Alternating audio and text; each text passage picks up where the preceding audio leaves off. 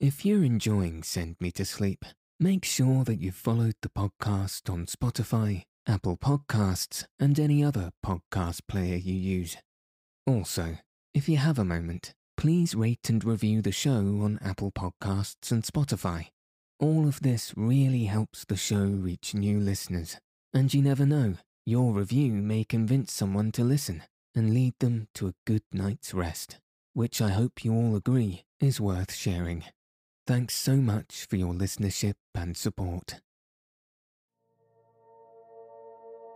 Welcome to Send Me to Sleep, the place to find a good night's rest. My name's Andrew. I'm here to calm your mind and help you relax into a peaceful night's sleep.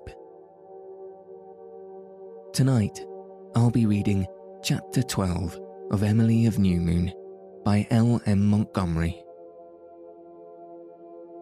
In the last chapter, Emily unexpectedly made friends with Isla during a thunderstorm. In tonight's story, Isla and Emily both make a new friend up on the hill. First, let's make sure we're as comfortable as we can be and ready to fall asleep. Remember, getting a good night's sleep is very important for our health. So if you're struggling to sleep tonight because of worries or anxieties, you owe it to yourself to put them aside this evening and concentrate on nothing more than making sure you're well rested. We all fall asleep in our own time and in our own way. So on your journey to sleep tonight, all you'll need to do is follow the sound of my voice. And so, let your eyes fall heavy and your breath soften as we settle in for a peaceful night's sleep.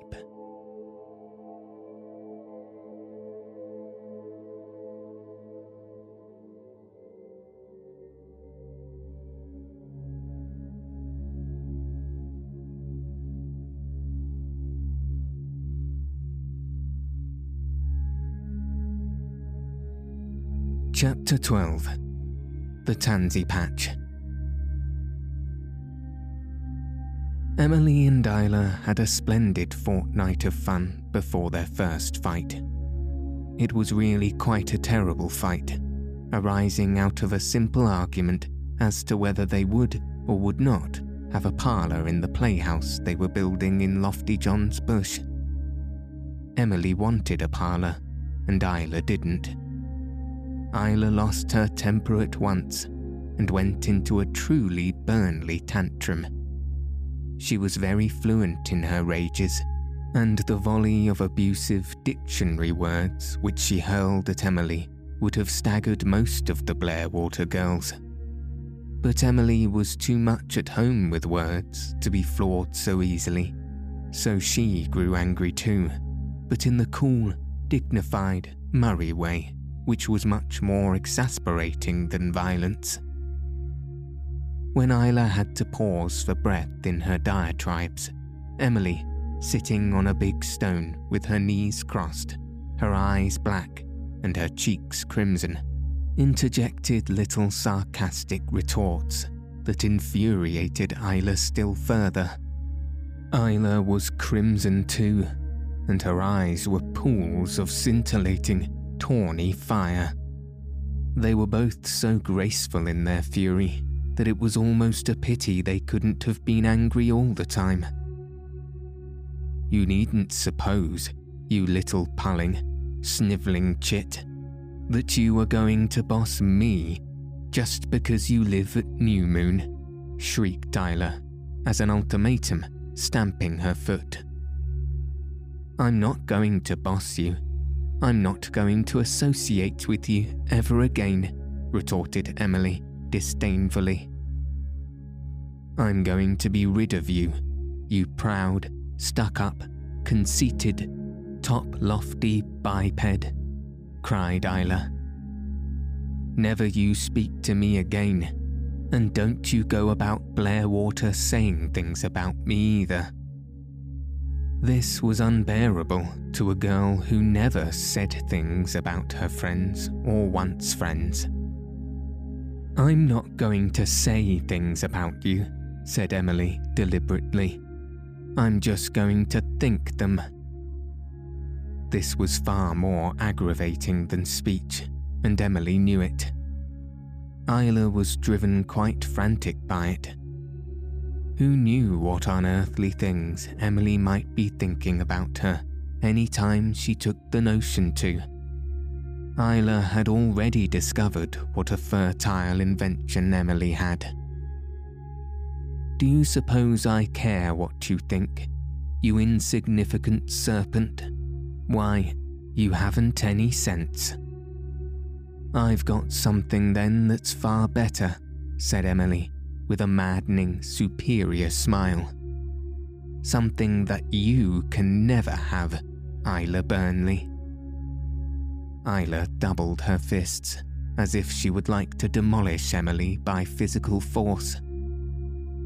"If I couldn't write better poetry than you, I'd hang myself," she decided. "I'll lend you a dime to buy a rope," said Emily. Isla glared at her, vanquished. "You go to the devil," she said. Emily got up and went, not to the devil, but back to New Moon.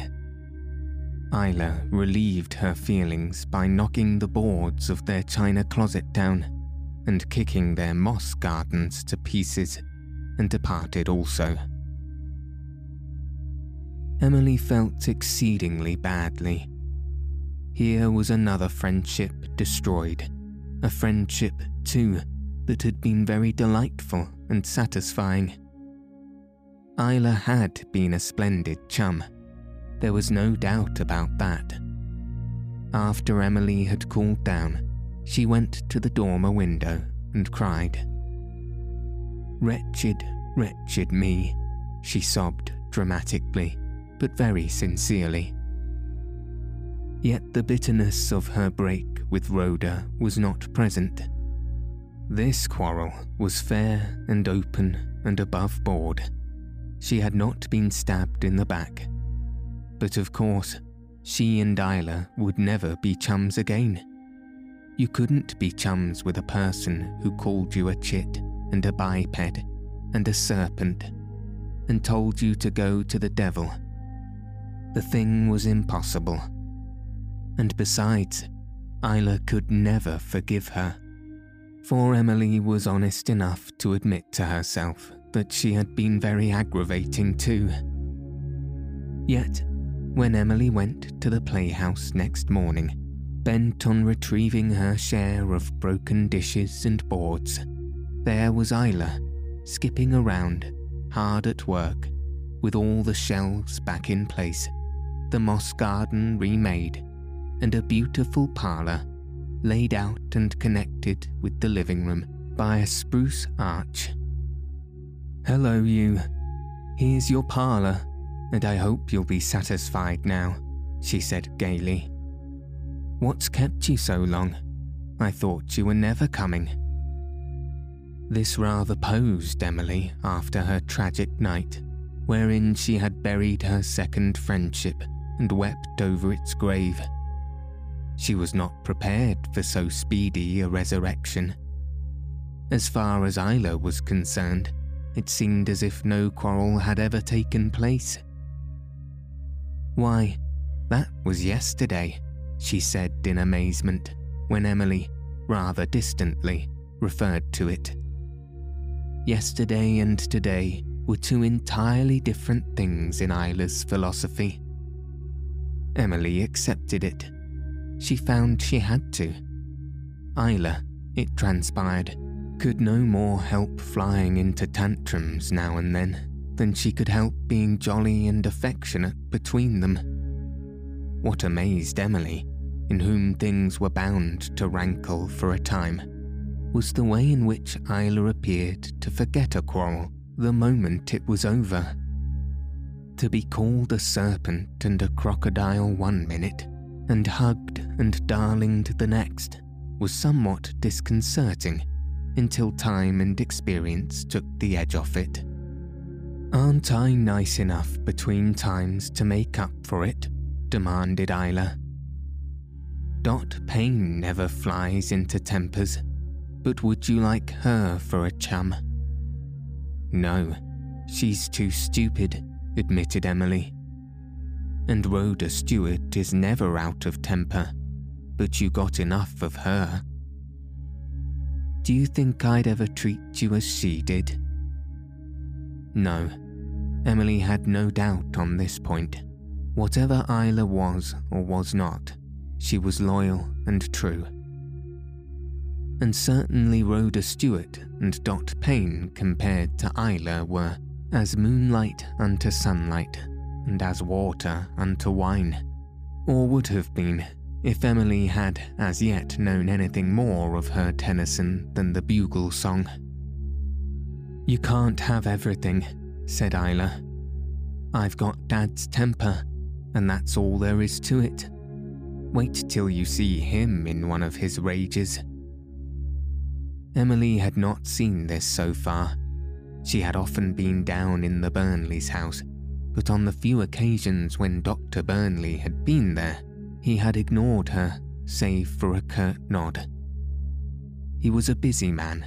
For whatever his shortcomings were, his skill was unquestioned, and the bounds of his practice extended far. By the sickbed, he was as gentle and sympathetic as he was brusque and sarcastic away from it. As long as you were ill, there was nothing Dr. Burnley would not do for you. Once you were well, he had apparently no further use for you.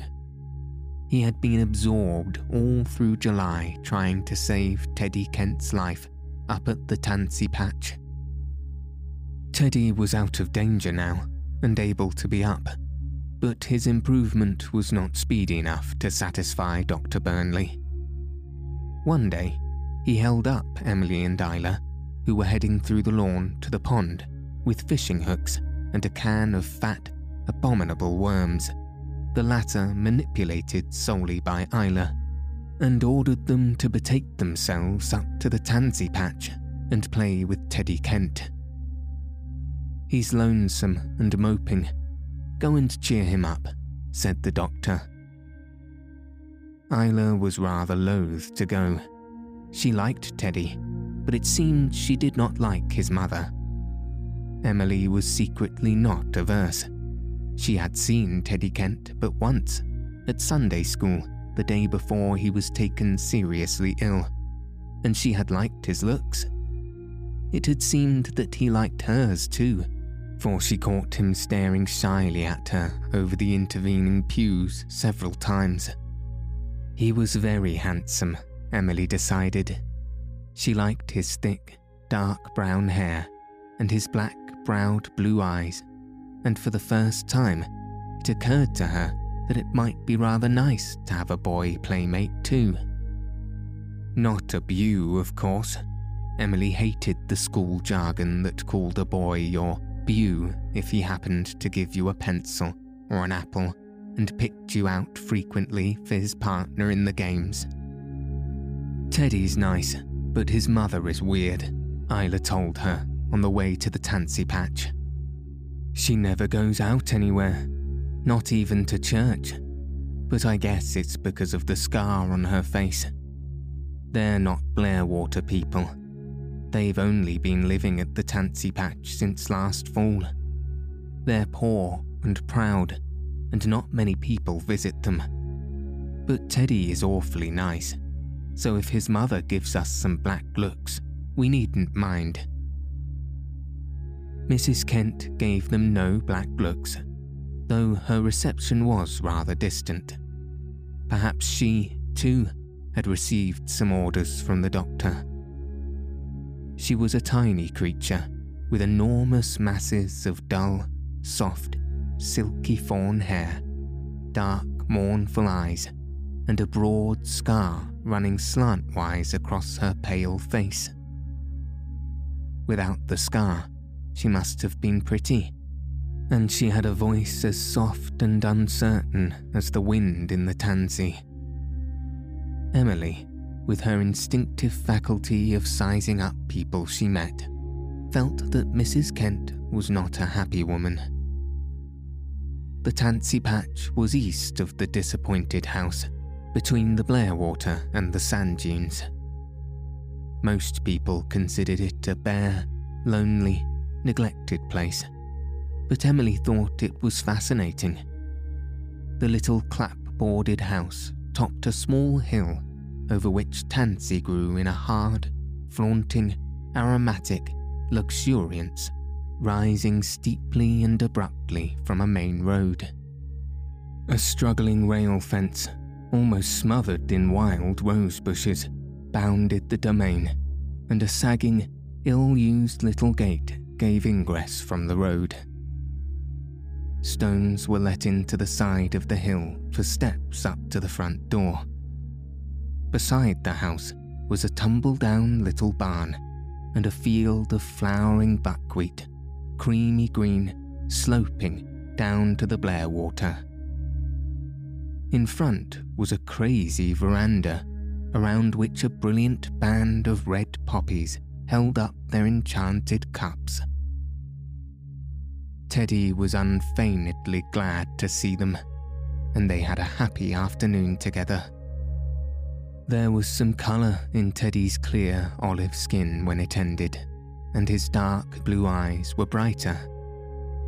Mrs. Kent took in these signs greedily and asked the girls to come back with an eagerness that was yet not cordiality. But they had found that the tansy patch was a charming place and were glad to go again. For the rest of the vacation, there was hardly a day when they did not go up to it, preferably in the long, smoky, delicious August evenings when the white moths sailed over the tiny plantation and the golden twilight faded into dusk and purple over the green slopes beyond, and fireflies lighted their goblin torches by the pond.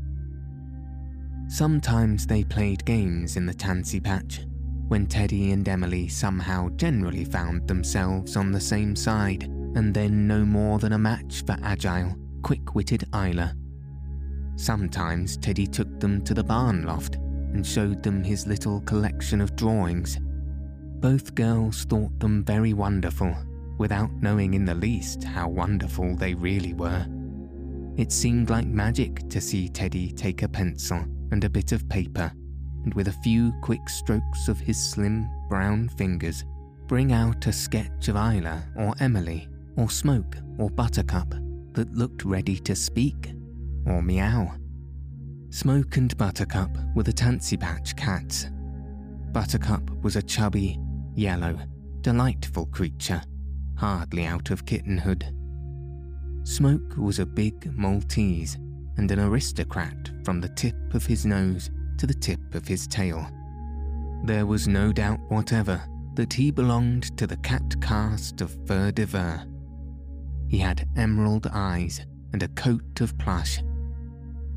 The only white thing about him was an adorable dicky. Emily thought of all the pleasant hours spent at the tansy patch. The pleasantest were those when, tired with play, they all three sat on the crazy veranda steps in the mystery and enchantment of the borderland between light and dark, when the little clump of spruce behind the barn looked like beautiful, dark phantom trees. The clouds of the west faded into grey, and a great round yellow moon rose over the fields to be reflected brokenly in the pond, when the Wind Woman was making wonderful, woven lights and shadows.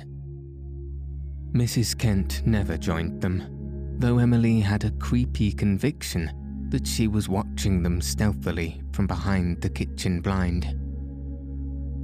Teddy and Isla sang school ditties, and Isla recited, and Emily told stories, or they sat in happy silence, each anchored in some secret port of dreams, while the cats chased each other madly over the hill and through the tansy, tearing round and round the house like possessed creatures. They would spring up at the children with sudden pounces and spring as suddenly away. Their eyes gleamed like jewels. Their tails swayed like plumes. They were palpitating with nervous, stealthy life. "Oh, isn't it good to be alive, like this?" Emily said once. "Wouldn't it be dreadful if one had never lived?" Still, existence was not wholly unclouded. Aunt Elizabeth took care of that. Aunt Elizabeth only permitted the visits to the tansy patch under protest, and because Dr. Burnley had ordered them. Aunt Elizabeth does not approve of Teddy, Emily wrote in one of her letters to her father, which were steadily multiplying on the old garret sofa shelf. The first time I asked her if I might go and play with Teddy, she looked at me severely and said, "Who is this Teddy person? We do not know anything about these Kents. Remember, Emily, the Murrays do not associate with everyone." I said I'm a star. I'm not a Murray. You said so yourself. Dear father, I did not mean to be impertinent, but Aunt Elizabeth said I was, and would not speak to me the rest of the day. She seemed to think that was a very bad punishment, but I did not mind it much, only it is rather unpleasant to have your own family preserve a disdainful silence towards you. But since then, she's let me go to the tansy patch, because Dr. Burnley came and told her to. Dr. Burnley has a strange influence over Aunt Elizabeth. I do not understand it. Rhoda said once that Aunt Elizabeth hoped Dr. Burnley and Aunt Laura would make a match of it, which, you know, means get married. But that is not so. Mrs. Thomas Anderson was here one afternoon to tea. Mrs. Thomas Anderson is a big fat woman, and her grandmother was a Murray, and there is nothing else to say about her. She asked Aunt Elizabeth if she thought Dr. Burnley would marry again, and Aunt Elizabeth said no, he would not, and she did not think it right for people to marry a second time. Mrs. Anderson said sometimes I've thought he would take Laura. Aunt Elizabeth just swept her a haughty glance. There is no use in denying it. There are times when I am very proud of Aunt Elizabeth, even if I do not like her. Teddy is a very nice boy, father. I think you would approve of him. Should there be two P's in approve? He can make splendid pictures, and he is going to be a famous artist someday, and then he's going to paint my portrait. He keeps his pictures in the barn loft because his mother doesn't like to see them. He can whistle just like a bird. The tansy patch is a very quaint place, especially at night. I love the twilight there. We always have such fun in the twilight. The wind woman makes herself small in the tansy, just like a tiny, tiny fairy, and the cats are so weird and creepy and delightful then. They belong to Mrs. Kent, and Teddy is afraid to pet them much, for fear she will drown them. She drowned a kitten once because she thought he liked it better than her, but he didn't, because Teddy is very much attached to his mother. He washes the dishes for her and helps her in all the housework. Isla says the boys in school call him Sissy for that, but I think it is noble and manly of him. Teddy wishes she would let him have a dog, but she won't. I have thought Aunt Elizabeth was tyrannical, but Mrs. Kent is far worse in some ways. But then, she loves Teddy, and Aunt Elizabeth does not love me. But Mrs. Kent doesn't like Isla or me. She never says so, but we feel it. She never asks us to stay to tea, and we've always been so polite to her. I believe she is jealous of us because Teddy likes us. Teddy gave me the sweetest picture of the Blairwater He had painted on a big white cowhawk shell, but he said I mustn't let his mother know about it, because she would cry. Mrs. Kent is a very mysterious person, very like some people you read of in books. I like mysterious people, but not too close. Her eyes always look hungry, though she has plenty to eat. She never goes anywhere, because she has a scar on her face where she was burned with a lamp exploding. It made my blood run cold, dear father. How thankful I am that Aunt Elizabeth only burns candles. Some of the Murray traditions are very sensible. Mrs. Kent is very religious, what she calls religious. She prays even in the middle of the day. Teddy says that before he was born into this world, he lived in another one where there was 2 suns, one red and one blue. The days were red and the nights blue. I don't know where he got that idea from, but it sounds attractive to me. And he says the brooks run honey instead of water. But what did you do when you were thirsty? I said. Oh, we were never thirsty there. But I think I would like to be thirsty, because then cold water tastes good. I would like to live in the moon. It must be such a nice, silvery place. Isla says Teddy ought to like her best because there is more fun in her than in me, but that is not true. There is just as much fun in me when my conscience doesn't bother me. I guess Isla wants Teddy to like her best, but she's not a jealous girl. I'm glad to say that Aunt Elizabeth and Aunt Laura both approve of my friendship with Isla. It is so seldom they approve of the same thing. I'm getting used to fighting with Isla now, and don't mind it much. Besides, I can fight pretty well myself when my blood is up. We fight about once a week, but we make up right away, and Isla says things would be dull if there was never a row. I would like it better without rows, but you can never tell what will make Isla mad. She never gets mad twice over the same thing. She calls me dreadful names. Yesterday, she called me a lousy lizard and a toothless viper.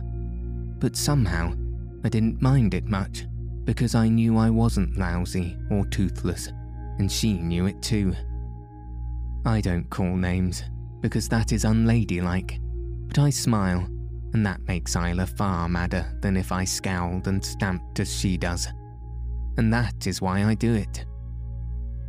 Aunt Laura says I must be careful not to pick up the words Isla uses and try to set her a good example, because the poor child has no one to look after her properly. I wish I could use some of her words, because they are so striking. She gets them from her father. I think my aunts are too particular.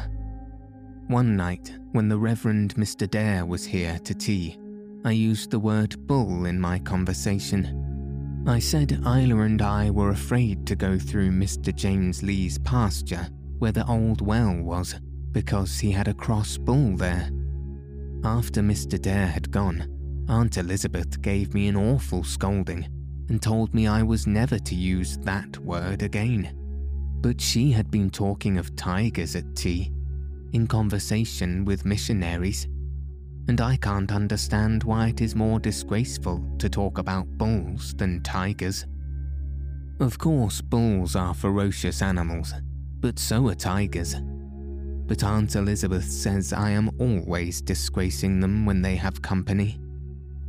When Mrs. Lockwood was here from Shrewsbury last week, they were talking about Mrs. Foster Beck, who is a bride, and I said Dr. Burnley thought she was devilishly pretty.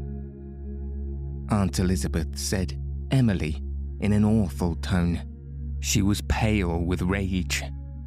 Dr. Burnley said it, I cried. I'm only quoting. And Dr. Burnley did say it the day I stayed to dinner with Isla, and Dr. Jameson was there from Shrewsbury. I saw Dr. Burnley in one of his rages that afternoon over something Mrs. Sims had done in his office. It was a gruesome sight. His big yellow eyes blazing, and he tore about and kicked over a chair and threw a mat at the wall and fired a vase out of the window and said terrible things. I sat on the sofa and stared at him like one fascinated. It was so interesting, I was sorry when he cooled down, which he soon did, because he is like Isla and never stays mad long. He never gets mad at Isla though. Isla says she wishes he would. It would be better than being taken no notice of. She is as much of an orphan as I am, poor child. Last Sunday, she went to church with her old faded blue dress on. There was a tear right in the front of it. Aunt Laura wept when she came home, and then spoke to Mrs. Sims about it because she did not dare to speak to Dr. Burnley. Mrs. Sims was cross and said it was not her place to look after Isla's clothes, but she said she had got Dr. Burnley to get Isla a nice sprigged muslin dress, and Isla had got egg stain on it. And when Mrs. Sims scolded her for being so careless, Isla flew into a rage and went upstairs and tore the muslin dress to pieces, and Mrs. Sims said she wasn't going to bother her head again about a child like that, and there was nothing for her to wear but her old blue. But Mrs. Sims didn't know it was tore.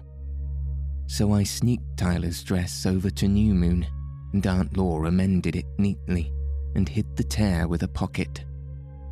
Isla said she tore up her muslin dress one of the days she didn't believe in God and didn't care what she did. Isla found a mouse in her bed one night, and she just took it out and jumped it. Oh, how brave. I could never be as brave as that. It is not true that Dr. Burnley never smiles. I have seen him do it, but not often. He just smiles with his lips, but not his eyes, and it makes me feel uncomfortable. Mostly he laughs in a horrid, sarcastic way, like Jolly Jim's uncle. We had barley soup for dinner that day, very watery. Aunt Laura is giving me 5 cents a week for washing the dishes. I can only spend 1 cent of it, and the other 4 have to be put into the toad bank in the sitting room on the mantel. The toad is made of brass and sits on top of the bank, and you put the cents in his mouth one at a time. He swallows them and they drop into the bank. It's very fascinating. I should not write fascinating again, because you told me I must not use the same word too often, but I can't think of any other word that describes my feelings so well. The toad bank is Aunt Laura's, but she said I could use it. I just hugged her. Of course, I never hug Aunt Elizabeth.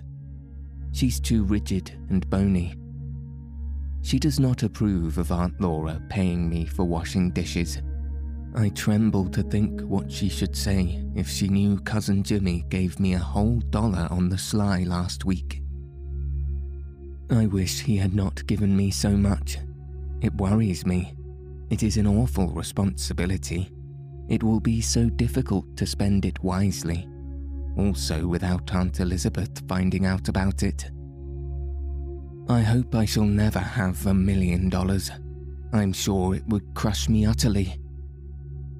I keep my $1 hid on the shelf with my letters and put it in an old envelope and wrote on it, "Cousin Jimmy Murray gave me this," so that if I died suddenly and Aunt Elizabeth found it, she would know I came by it honestly.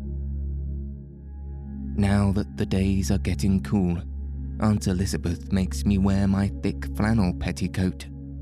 I hate it. It makes me so bunchy.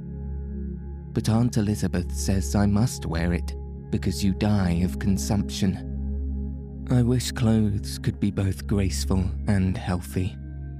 I read the story of Red Riding Hood today. I think the wolf was the most interesting character in it. Red Riding Hood was a stupid little thing, so easily fooled. I wrote 2 poems yesterday. One was short and entitled Lines Addressed to a Blue-Eyed Grass Flower Gathered in the Old Orchard. Here it is. Sweet little flower, thy modest face is ever lifted towards the sky, and reflection of its face is caught within thine own blue eye. The meadow queens are tall and fair, the columbines are lovely too, but the poor talent I possess shall laurel thee my flowers of blue. The other poem was long, and I wrote it on a letter bill. It is called The Monarch of the Forest. The monarch is the big birch in Lofty John's bush. I love that bush so much, it hurts. Do you understand that kind of hurting? Isla likes it too, and we play there most of the time when we are not at the Tansy Patch. We have 3 paths in it. We call them the Today Road, the Yesterday Road, and the Tomorrow Road. The Today Road is by the brook, and we call it that because it is lovely now. The Yesterday Road is out in the stumps where Lofty John cut some trees down, and we call it that because it used to be lovely. The Tomorrow Road is just a tiny patch in the maple clearing, and we call it that because it is going to be lovely someday, when the maples grow bigger. But oh, Father dear, I haven't forgotten the dear old trees down home. I always think of them after I go to bed. But I am happy here. It isn't wrong to be happy, is it, Father? Aunt Elizabeth says I got over being homesick very quick, but I am often homesick inside. I've got acquainted with Lofty John. Isla is a great friend of his and often goes there to watch him work in his carpenter shop. He says he's made enough ladders to get to heaven without the priest, but that is just his joke. He is really a very devout Catholic and goes to the chapel at Whitecross every Sunday. I go with Isla, though perhaps I ought not to when he is an enemy of the family. He is of stately bearing and refined manners, very civil to me, but I don't always like him. When I ask him a serious question, he always winks over my head when he answers. That is insulting. Of course, I never ask any questions on religious subjects, but Isla does. She likes him, but she says he would burn us all at the stake if he had the power.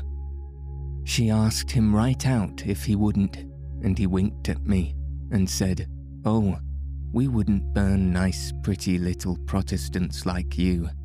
We would only burn the ugly old ones." That was a frivolous reply. Mrs. Lofty John is a nice woman and not at all proud. She looks like a little rosy, wrinkled apple. On rainy days, we play at Isla's.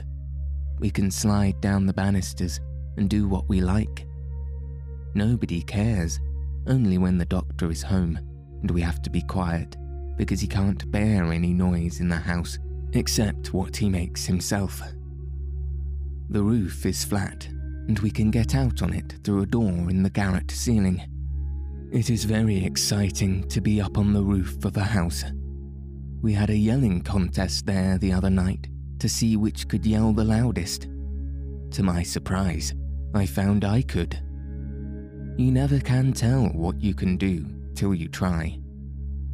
But too many people heard us, and Aunt Elizabeth was very angry. She asked me what made me do such a thing. That is an awkward question, because often I can't tell what makes me do things. Sometimes I do them just to find out what it feels like doing them.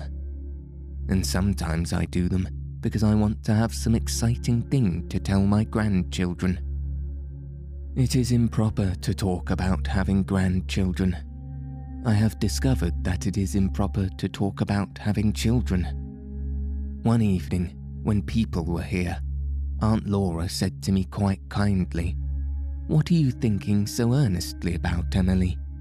And I said, "I'm picking names for my children. I mean to have 10. And after the company had gone, Aunt Elizabeth said to Aunt Laura, icily, "I think it will be better in the future, Laura, if you do not ask that child what she's thinking of." If Aunt Laura doesn't, I shall be sorry, because when I have an interesting thought, I like to tell it. School begins again next week. Isla is going to ask Miss Brownell if I can sit with her. I intend to act as if Rhoda was not there at all. Teddy is going too. Dr. Burnley says he is well enough to go, though his mother doesn't like the idea. Teddy says she never likes to have him go to school, but she is glad that he hates Miss Brownell. Aunt Laura says that the right way to end a letter to a dear friend is "yours affectionately," so I am yours very affectionately, Emily Bird Starr. P.S. Because you are my very dearest friend still, Father. Isla says she loves me best of anything in the world, and her red leather boots that Mrs. Sim gave her next.